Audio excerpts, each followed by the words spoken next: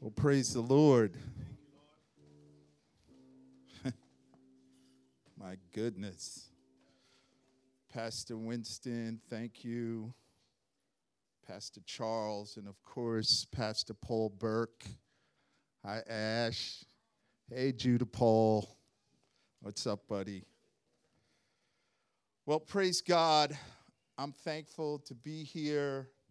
When I spoke to Pastor Paul, and he said I could come and share a chapel service, I was excited.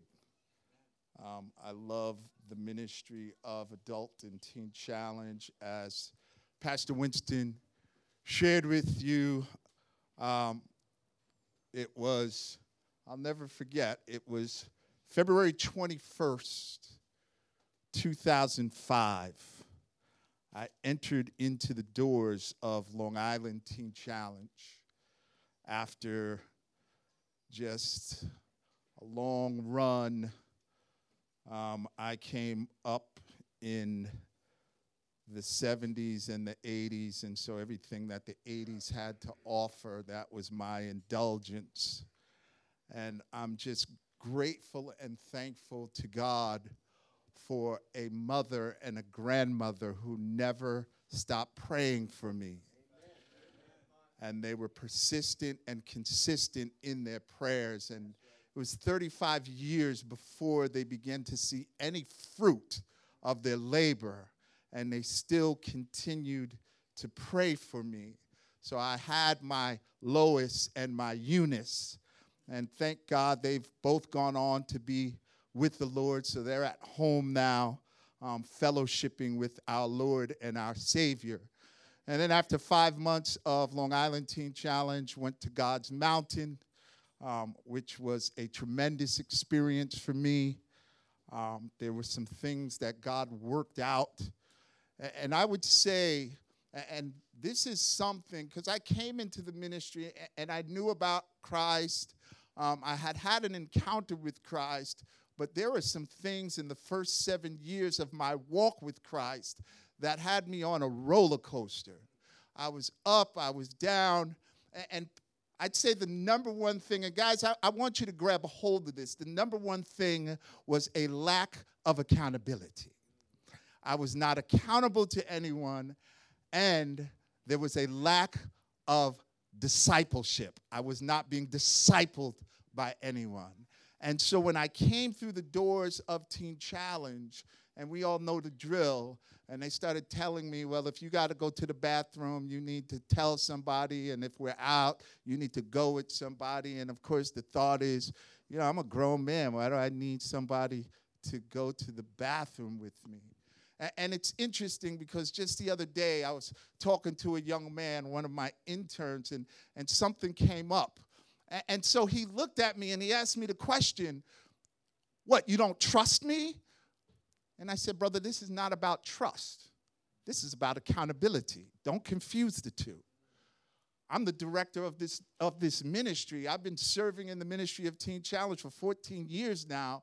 And if I got a phone call and they said, Brother Victor, we want you to take a urine, I would not be offended. And I wouldn't have a problem with it. I wouldn't look at it as them not trusting me, but it's just merely accountability. And so it's something that's important for all of us as we grow in relationship with Jesus Christ. And so on March 31st, 2006, I graduated from God's Mountain and didn't really know what I was going to do, what was supposed to happen, but I did know I wanted to give back a year. And that's a crazy concept, right? Like I could really give something to God who delivered me from so much, right? But that was my thought process. And, you know, I had a really great experience in time with the Lord on God's Mountain. And in my heart, I really wanted to stay there. And I was talking to my counselor, but there was no openings. Nothing happened. And just as I was sharing with Pastor Winston earlier, there was a mentor of mine on God's Mountain that said, hey, Victor, listen, don't wait for the green light. Don't wait for God to give you a green light. Get things done. Start stepping out. And if it's not God's will, he will put up stop signs and red lights. And so made a call to Long Island Teen Challenge, and Pastor Willie Ramos invited me to come and do an internship at Long Island Teen Challenge. And again, I thought I was going to be there for 12 months and I was going to continue with my life. And here we are, fast forward 15 years, and I am still here. Amen. And so there might be somebody under the hearing of my voice who really needed to hear that. Because I've watched it, and for any of us who have been around Teen Challenge for a while, Pastor Charles, I know you've seen, Pastor Winter, Josh, you've seen it happen where guys are in such a rush to leave. To do what? And there's some of you who are sitting here who are in a hurry to leave when God has ordained you to be here. And here's one thing that we all need to know. You might have thought that it was drugs and alcohol that got you here, but I'm here to tell you that there's a God who orchestrated you sitting in the seat that you're in right now. Because you could have gotten clean from drugs and alcohol by many different methods, in many different places, but you find yourself in a place that God has ordained to allow you the privilege and the opportunity to have an encounter with the risen God. So, I guess I needed to hear that. Amen. And so, if you would, turn with me to the book of 1 Samuel and chapter 14. And we're going to read verses 16 through 20. And when you get there, please stand for the reading of the Word of God. We stand in honor of the Word of God. 1 Samuel chapter 14, verses 16 through 20. And thus declares the word of the living God. And the watchmen of Saul in Gibeah of Benjamin looked, and behold, the multitude was dispersing here and there. And then Saul said to the people who were with him, count, and see who has gone from us. And when they had counted, behold, Jonathan and his armor bearer were not there. So Saul said to Ahijah, bring the ark of the God here. For the ark of God went at that time with the people of Israel. And now while Saul was talking to the priest, the tumult in the camp of the Philistines increased more and more. So Saul said to the priest, withdraw your hand. And then Saul and all the people who were with him rallied and went into battle. And behold, every Philistine sword was against his fellow, and there was very great confusion. Father, we're just so grateful and thankful. Lord, what an awesome privilege it is that we can sit under the hearing of the word of the living God. Father, and I would ask you, as always, Lord, that you would set me aside, and Lord, that you would speak to the hearts of your children. God, and I'm praying and I'm believing you to do something awesome and mighty this morning for your name's sake. God, I'm believing that you will do what only you can do, Lord, which is to change the disposition of our hearts. I'm asking, God, that your word would so transform us by the power of your Spirit that when we leave this building, we will not be the same as when we entered it. God, I'm thankful for all that you will do. And it is all in the mighty and the matchless name of Jesus Christ of Nazareth that I ask these things. And all God's people said, amen. And amen. And you may be seated in the presence of the Lord. And the title of my thought this morning is, Don't Take Matters into Your Own Hands.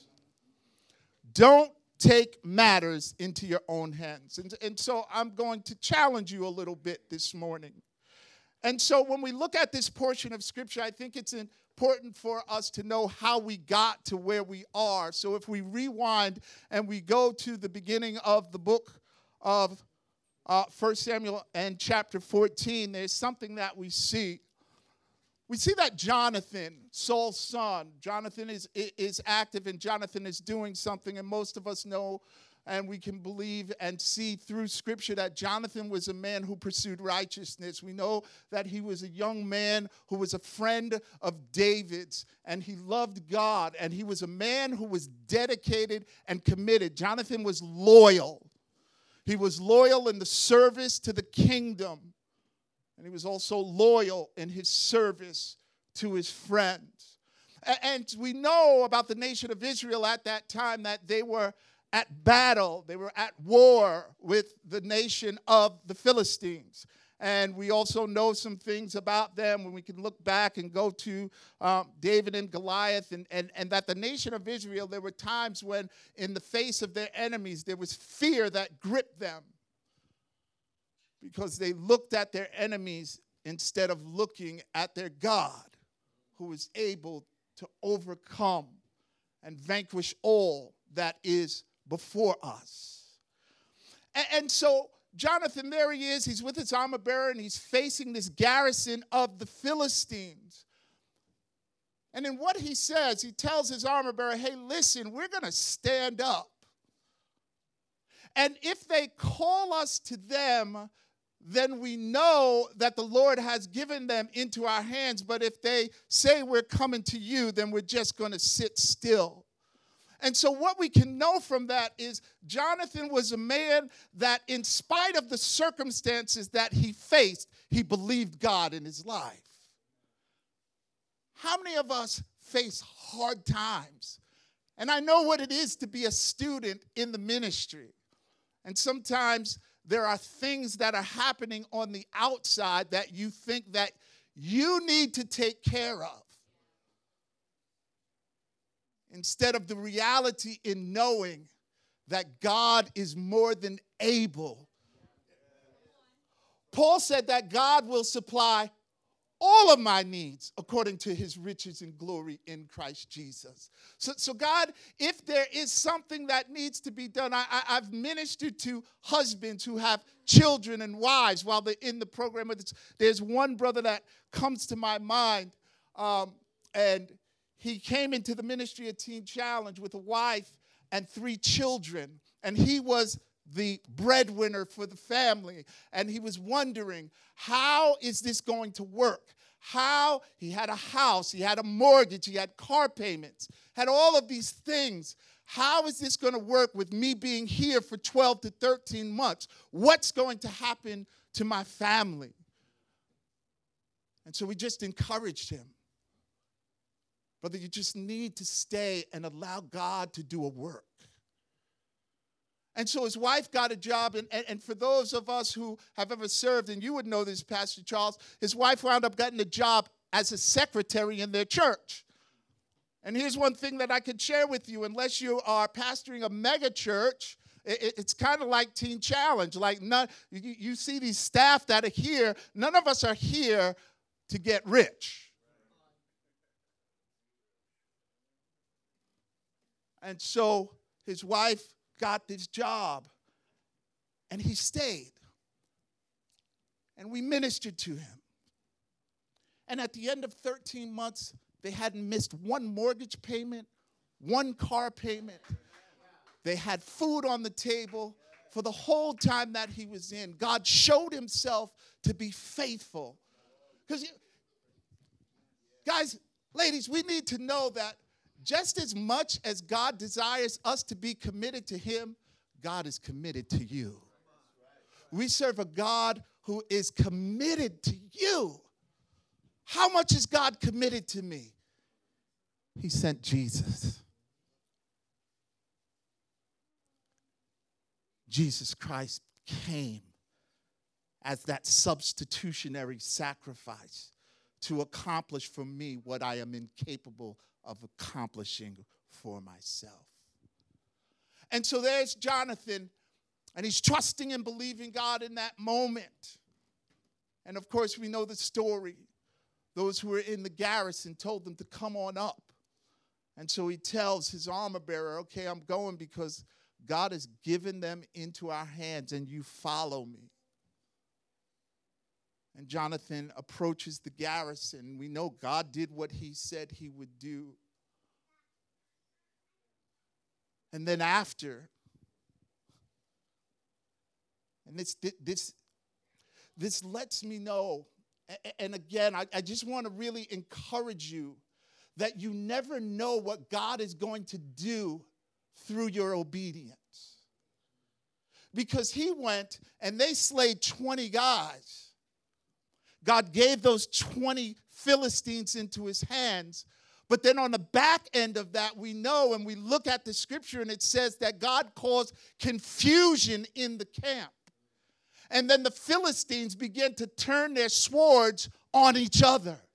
See, God made it such that the nation of Israel didn't even have to go into the camp to slay their enemy because it was a work that God was doing.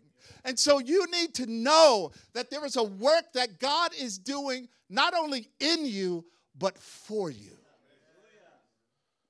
The enemy desires to stir up within you the passions of your flesh so that you will run and pursue them. But what you need to know is there is a God who is more than able, and he fights for you.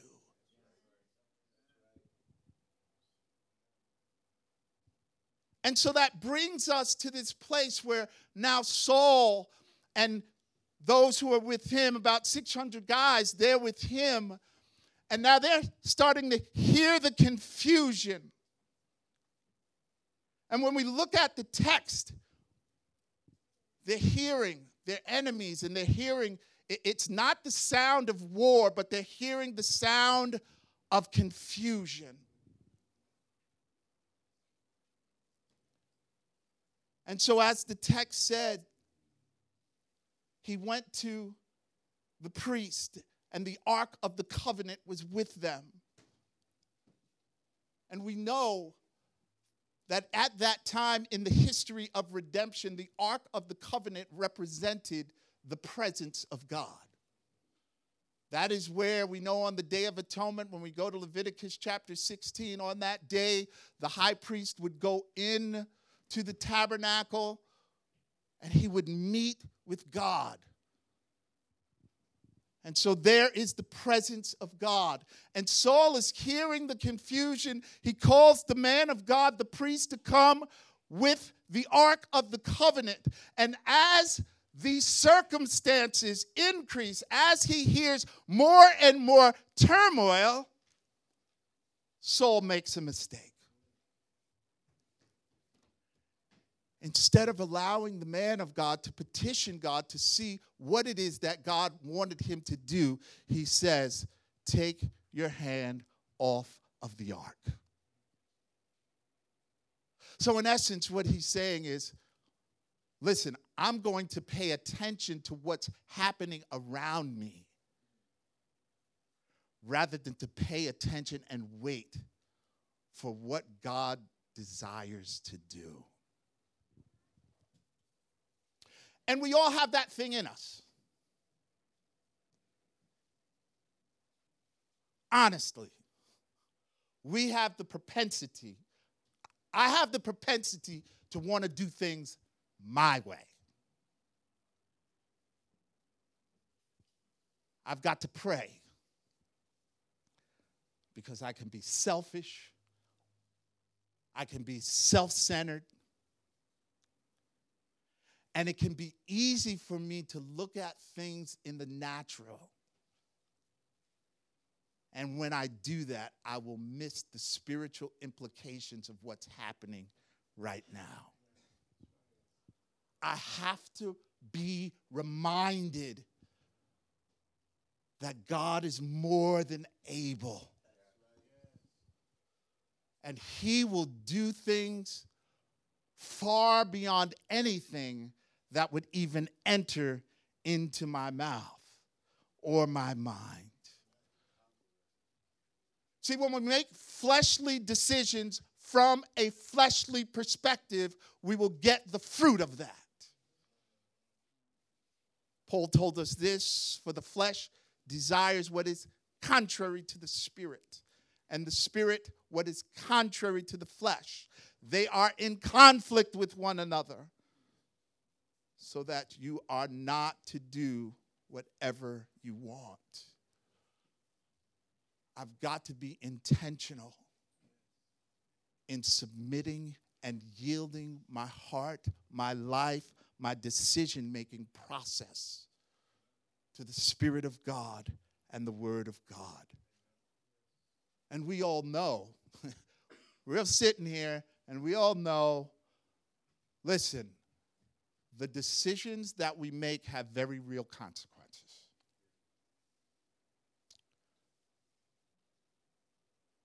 Paul told us that whoever sows to please your flesh, what do I reap from the flesh? Destruction. But if I will sow in the Spirit, we will reap eternal life. And brothers and sisters, here's one of the trickeries of the enemy. Because the immediate consequences of the decisions that we make might not be so radical, we might think things are okay. I was sitting and having a conversation with a young man, and he was asking me about a pass to go home. And so I asked him the question. I said, is this a healthy place for you to go to? His response to me made me scratch my head. He said, in the long term, no, but in the short term, yes. I said, brother, listen. If something is detrimental to me in the long term, come on. It can't be good for me in the short term. I can't sit down and take one drink of wine and say, I'm good. The short-term impact of that might be okay. I might be able to sit down at a restaurant and go and have a glass of wine and walk out of there and think that that's not going to lead to anything. But the reality is I've opened up a door in the spiritual realm. And some of you guys know what I'm talking about.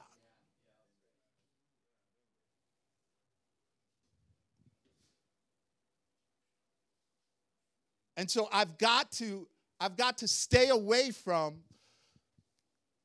There was a counselor that I had at one point back in the day, and he made this statement. He said, listen, you need to stay out of here unless you have adult supervision. And some of you guys know what I'm talking about because you're spending a lot of time in your mind, and you're not accountable to your thoughts. And the enemy starts playing with your thoughts. And then you start thinking, well, maybe I could be okay if I just. And whatever that is, remember what Solomon said. There is a way that seems right to a man, but the path thereof leads to destruction.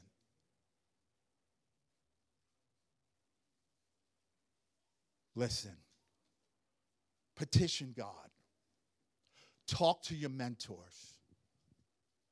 Be willing to wait on God. Don't think. I'm sure you can agree with me on this, Pastor Charles. The more I grow in the knowledge of Jesus Christ, the more I know I don't know. The older I get, listen, when I was 18, 19, 20, I thought I had all the answers. Now, as I'm approaching 60, I know I have none of the answers, but I know where to find the answers. And the answer is found in the Word of God.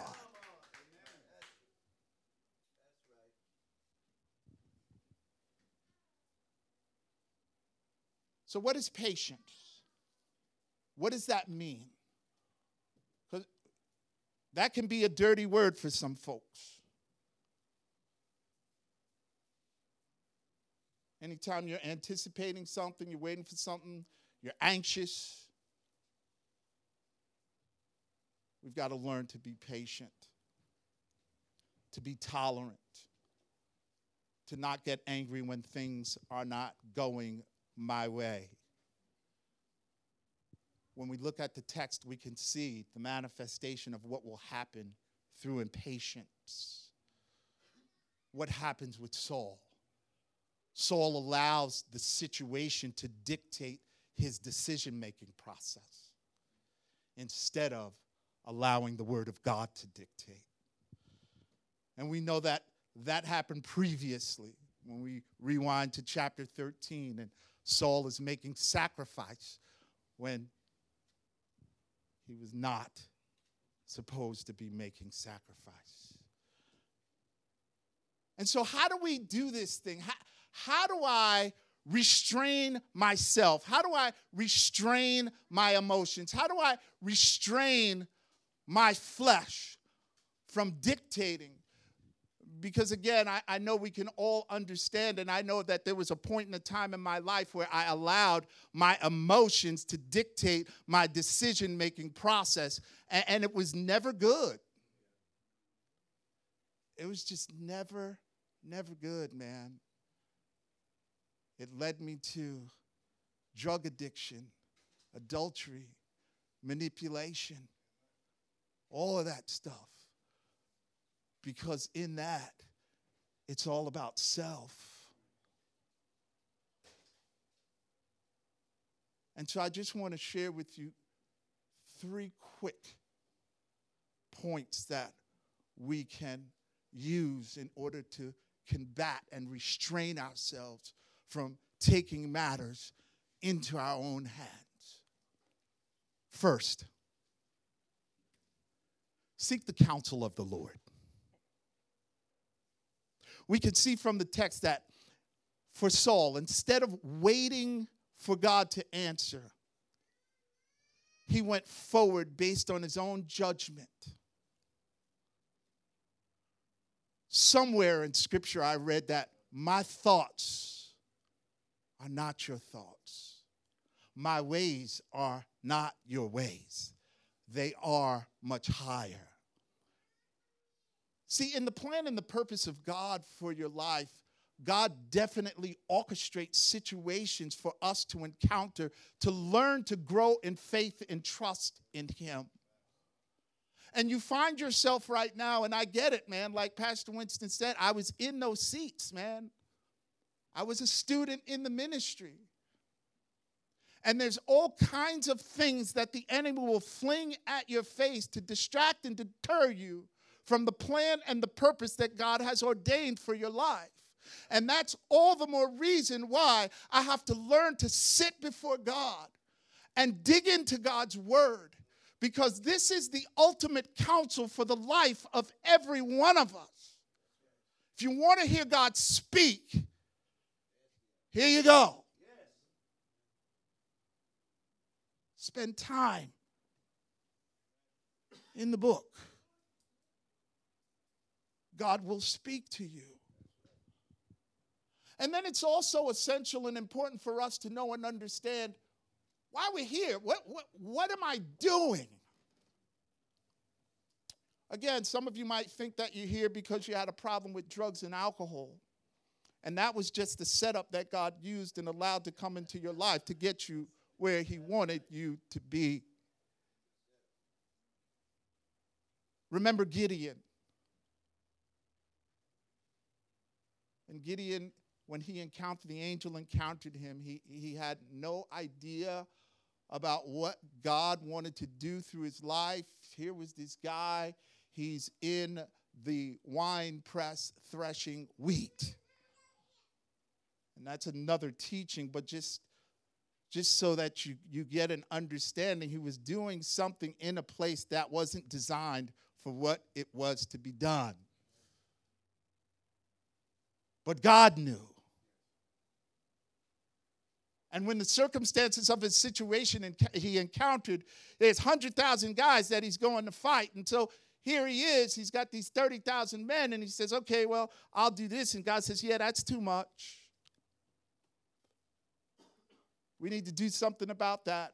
And we know the story. He whittles it down to 300 guys, and that was done. Guys, and it's the same thing that will happen in your life, that you are going to encounter some things that will seem impossible. But if you seek the counsel of the Lord will reveal to you exactly what he's doing, and what he's doing is going to bring glory and honor to his name. And you won't be able to take any credit for it, but God will be glorified. That's the God we serve.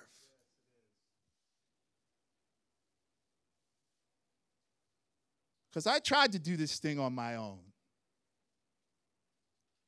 And it didn't work, man. I fell on my face until I yielded and submitted my life to the King of Glory and allowed his word to reign and rule in my life. And man, listen, sometimes the struggle is real. And we know that. And sometimes it's hard. We know that. But in the end, if we will allow God to take us through the trial, allow him to take us through the hardship, God will vindicate himself in your life. You know, when you read the book, gentlemen and ladies, the one thing that we do know is at the end, we win. So this is about the journey now. How are we going to journey? Because the destination is secure. And so will I keep myself in a position, in a place where I can learn to trust God for everything? And this is Teen Challenge. I know you all know Proverbs 3, 4, and 5. Yeah, that needs to be, it's easy to say those things. But the reality of living that out, the reality of living out Romans 8:28, these popular scriptures that we quote, that I know all of you can quote, but can we live them? Because when we walk them out, when we flesh them out, then that means that I am adhering to the counsel of the word of the living God. Secondly, we need to learn to wait on God. Do I have any anxious people in the house? Don't respond.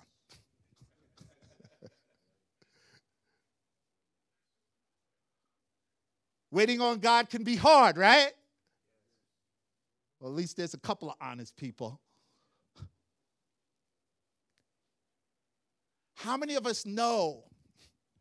And for you students, here's one thing that I want to caution you. And this is this. Sometimes things can look right and not be right for you. The other thing that you really have to get an understanding and wrap your mind and embrace is to know the truth that your calling is not your sending. And what does that mean? Well, there's guys, and I'm sure, seated right here under the hearing of my voice, and God has spoken to you and called you to the vocation of ministry.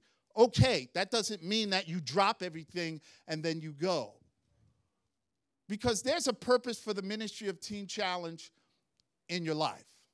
And here's one thing that I always tell my guys. Teen Challenge is not a ministry that is going to cater to the exercising of your gifting. But what it will do is it's going to build character so that when God releases you into your calling and sends you out into your calling, you will be able to stand.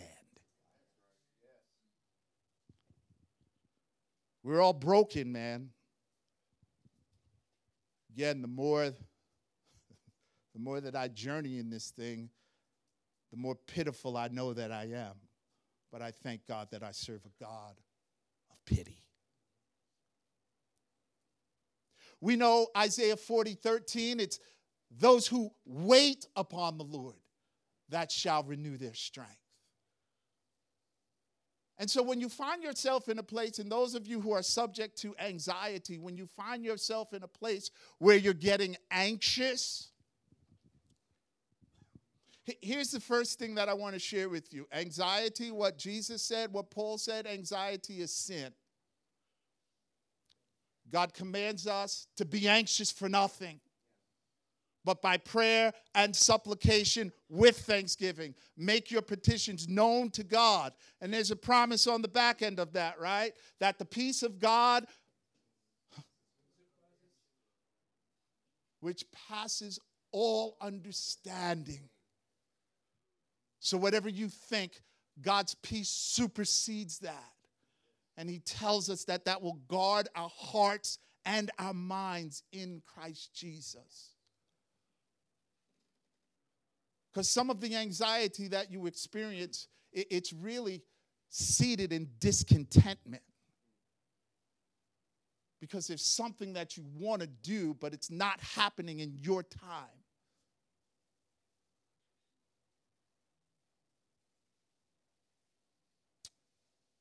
Hey, Pastor Winston, is my pass approved? Hey, Pastor Winston, did you get to my pass yet? Hey, Pastor Winston, is my pass approved? Yeah, you guys know what I'm talking about.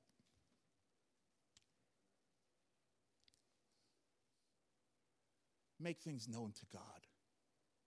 And then step back and allow God to work. And there might be some things that you petition him for. And I know we don't like this, that he's going to say no. See, but our minds are so fixed, our hearts are so fixed that God is going to do what I say because I prayed, that we can't even hear God saying no.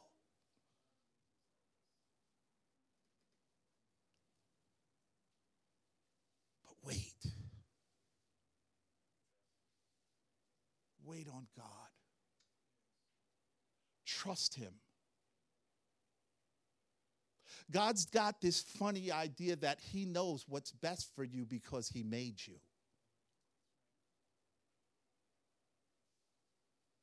Trust God in the midst of it all. Lastly,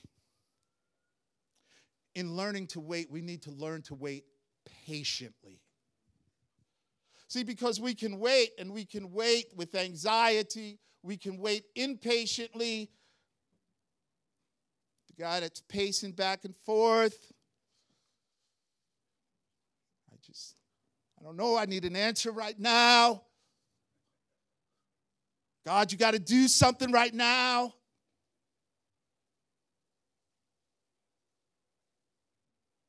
Isaiah put it well. Isaiah chapter 1, verse 19 and 20, Isaiah said, if you are willing and obedient, you shall eat of the good of the land. But if you refuse and rebel, you shall be eaten by the sword, for the mouth of the Lord has spoken. So the obedience and the rebellion are talking about action. But the willingness and the refusal is talking about the disposition of my heart. It's like little Johnny, 4-year-old Johnny, who's in church and he's standing up on the pew, and his mother says, Johnny, sit down. And Johnny's just standing up doing his thing, and his mother looks at him and says, Johnny, sit down. Johnny's not paying her any attention. He's still standing up. And finally the mother turns sharp. Johnny, sit down. And so Johnny sits down. And then he looks at his mother and says, but I'm standing up in my heart.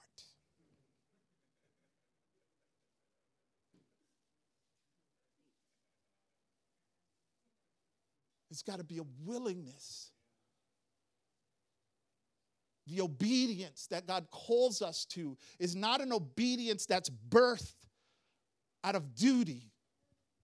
Went to church today, read my Bible today, prayed for 15 minutes today, I'm good.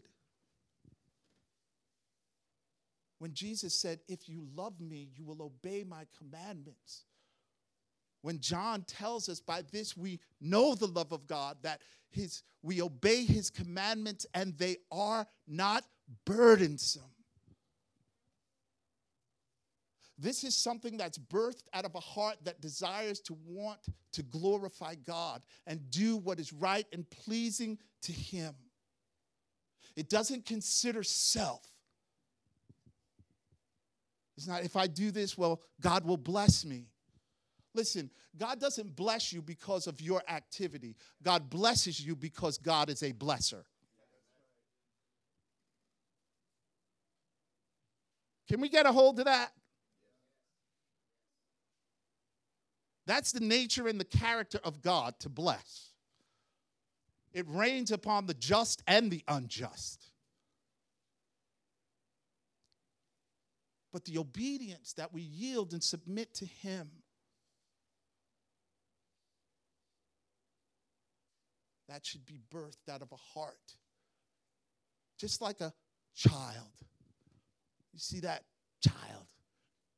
He does what he does in expression of his love for his mother. There's no contingencies. He just wants to let her know, I love you. I can remember sitting under the teaching, some of you may know, Pastor Charles, I know you know Tommy Tenney.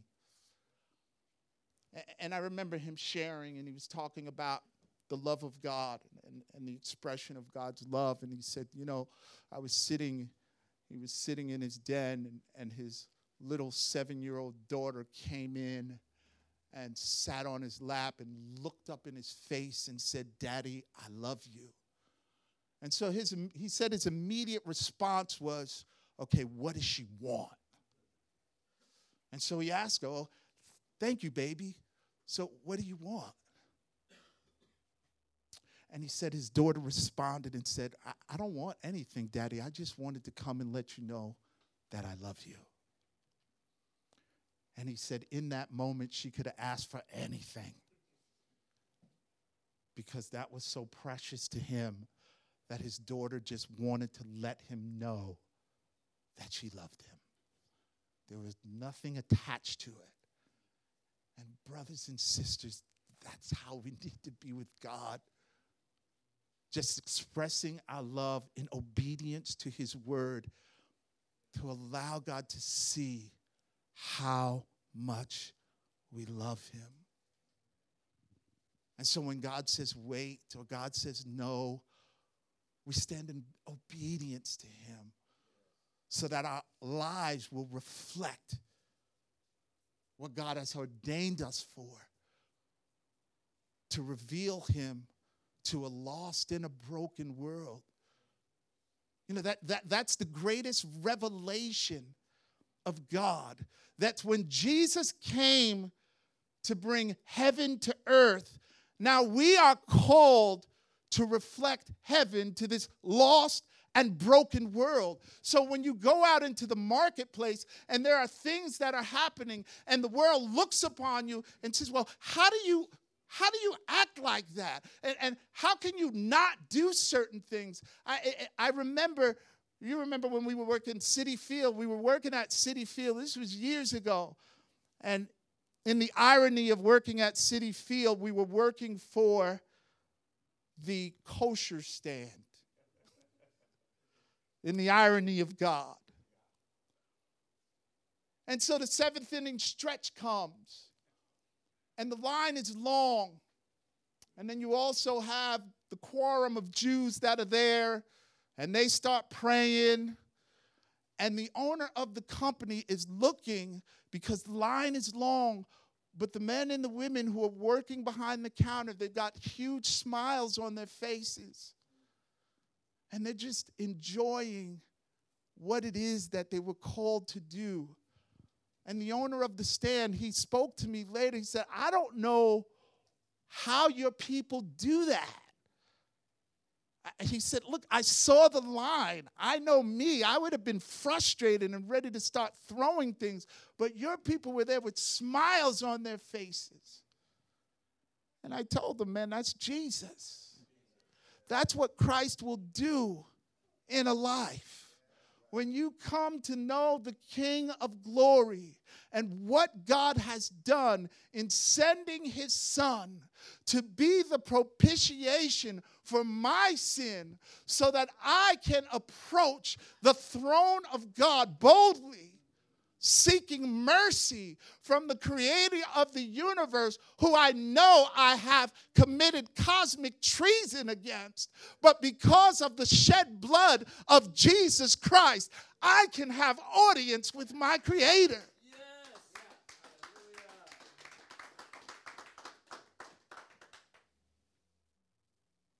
This is what it's all about.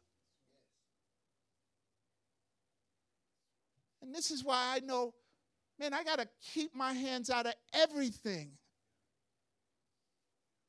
Because I know I can mess up a soup sandwich. But I serve a God. God is more than able. And he has done for me what I cannot, and allows me the privilege that I don't deserve to come to him, to have fellowship with him, and in knowing that through Jesus Christ, I have peace with him. I don't know if you think about these things, but when I'm sitting and I just consider that there is a God, and we know there's going to come a time, we don't know that day, but there's coming a time when he's coming back. And let me tell you, saints, it's not going to be pretty. See, we know Jesus, and we read about Jesus, the lamb slain for the sins of the world. But when he comes back, he's coming back as the righteous judge.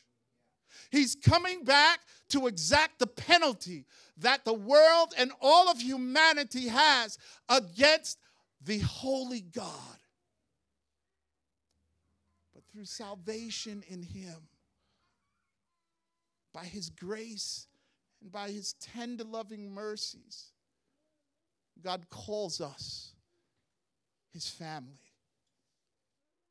God has adopted us into his family. I don't know if that excites you, but man, that kind of stuff just excites me. It just, because I know where I was.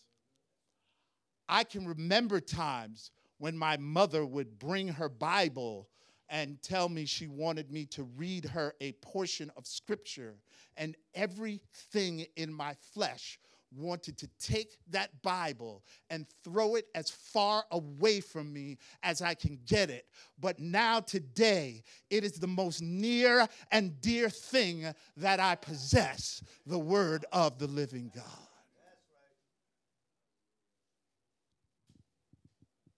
And so, brothers and sisters, I want to conclude with this. Josh, you want to come and just play something softly?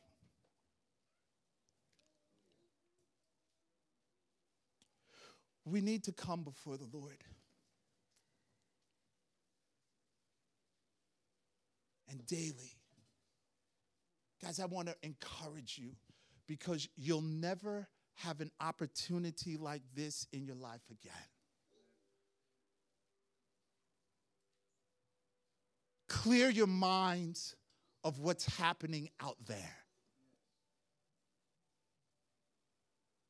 Keep your heart and your mind focused and stay present and in his presence. When it's time for prayer, engage God. Pour out your heart before him. I find it so funny that And I know I'm guilty of this myself, that like I believe in the omniscience of God, but yet there are times when I try to hide things from God. Be transparent before him. He already knows everything. And so just pour out your heart before him. When it's time to read your word, dig into the word of God. Pray and ask God to speak to you. And God has placed men of God over your life for this season to shepherd you, to walk you through the heartaches, through the tragedies. It's amazing. I know, Pastor Winston, I'm sure you get this too. Sometimes I think guys forget that I was a student in the program. It's like, dude, I've been there. And so I can help you because we serve the same God. And he is the God of all mercies, who comforts us in all of our affliction, so that we may comfort another in any affliction with the comfort that we have received from him.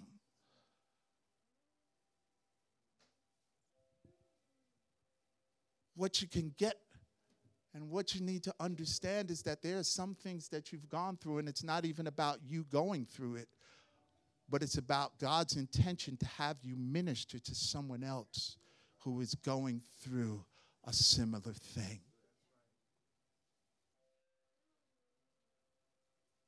And so embrace God in the midst of it all. This time of fellowship that you have. I was sharing with Cody on the way up. When guys leave the ministry of Teen Challenge, they say that's one of the first things that they miss, is the constant fellowship.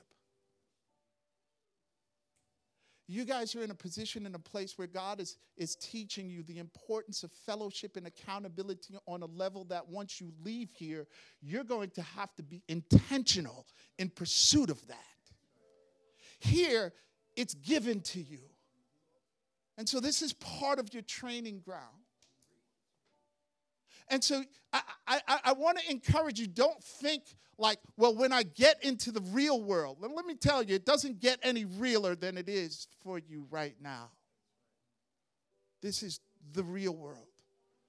Because the very things that are being imparted to you about prayer, about fasting, about the study of God's word, about fellowship with believers, about staying accountable. If you think that that is just for the ministry of Teen Challenge, when you get here, you're going to find your fault. But I can tell you, there's many people who wish that they could do what you do. Take a year of their life just to engage with God and have no other responsibilities.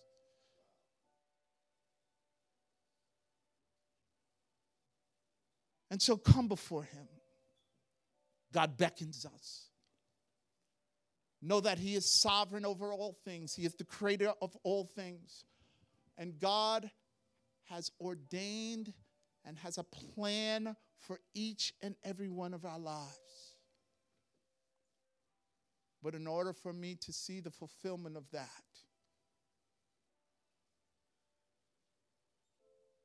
I've got to get to a place where first, when I'm encountered with things, I seek the counsel of the Lord. Second, I learn to wait upon the Lord. And lastly, I need to learn to wait patiently so that anxiety doesn't take me to a place of discontentment and I start to look for my own solutions in what God is doing in my life. I want to conclude with this scripture, and it's familiar to us. Psalm 46, verse 10. Be still and know that I am God.